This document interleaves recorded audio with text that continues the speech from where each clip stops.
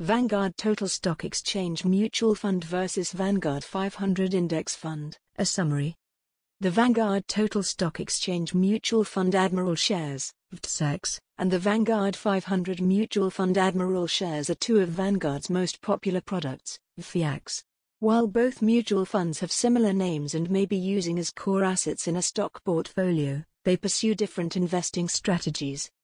The Complete Stock Exchange Mutual Fund, as its name suggests, invests in the whole U.S. equity market, as representing by the Middle for Research and Security Prices, CRSP, U.S. Index. Nearly 4,000 stocks make up the total market index. The 500 mutual funds, on the other hand, give exposure to only 500 of the most significant U.S. firms, comparable to the S&P 500 index. In this article, we'll look at some of the similarities and differences between these two popular Vanguard mutual funds. It's worth noting that the Vanguard Total Stock Exchange Mutual Fund and the Vanguard 500 Index Fund have two classes of shares, Admiral and Investor. Both funds invest as shares. The Vanguard Total Stock Exchange Mutual Fund Investor Shares, VTSMX, and the Vanguard 500 Mutual Fund Investor Shares, VFINX, are no longer available for new investments. The only distinction between Admiral and Investor Share funds is the necessary minimum investment.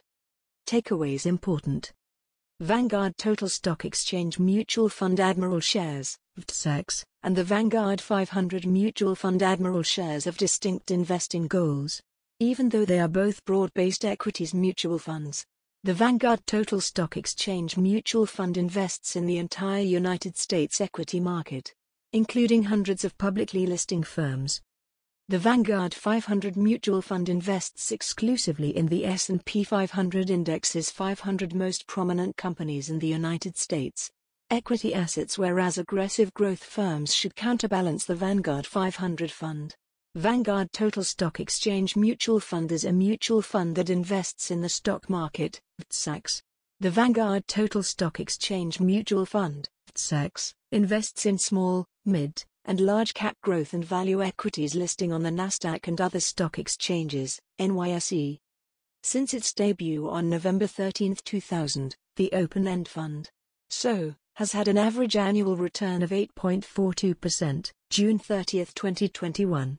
This return is virtually identical to the CRSP US Total Market Index, the fund's benchmark.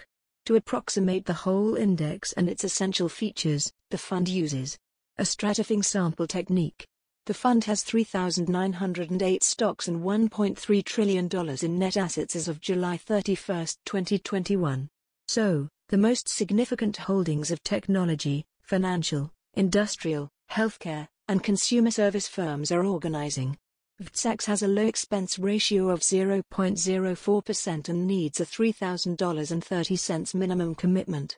ETFs are also available for the Vanguard Total Stock Exchange Index and the Vanguard 500 mutual funds, ETFs. Mutual funds in the Vanguard 500, VFAX. The Vanguard 500 Mutual Fund, VFAX, the first mutual fund for individual investors, provides exposure to a subset of the whole U.S. equity market, specifically, the Quality and Pause 500 Index, whose component firms account for roughly 3/4 of the U.S. stock market's value.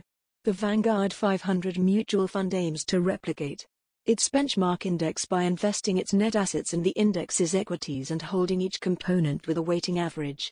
During this time, the fund hardly deviates from the S&P 500, which it was created to replicate.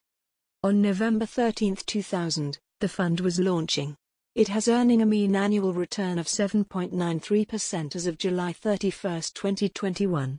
The Vanguard 500 mutual fund had $753.5 billion in total. Net assets as of June 30, 2021, and, despite its name, held 507 stocks. VTSAX, like its sister fund, has a 0.04% expense ratio and a $3,000.20 minimum investment requirement. Important distinctions. The Vanguard 500 Mutual Fund, a subset of the Vanguard Total Stock Exchange Mutual Fund, has had a slightly lower volatility and return than the Vanguard Total Stock Exchange Mutual Fund. Sharpe ratios, the most often using technique for determining risk-adjusting return, are almost the same in both funds. indicating that risk-adjusting returns were nearly equivalent. The Vanguard Total Stock Exchange Mutual Fund is best suiting to risk-averse investors looking for low-cost exposure to the stock market in the United States. It might also be using as a single domestic equities fund in a portfolio. Meanwhile, investors with a long-term investing horizon and a preference for the reducing risk of the large-cap stock market might choose the Vanguard 500 mutual fund as the leading equity position. The fund may function best in a diversifying portfolio that includes exposure to various equities for growth, as it considers more cautious, large-cap firms.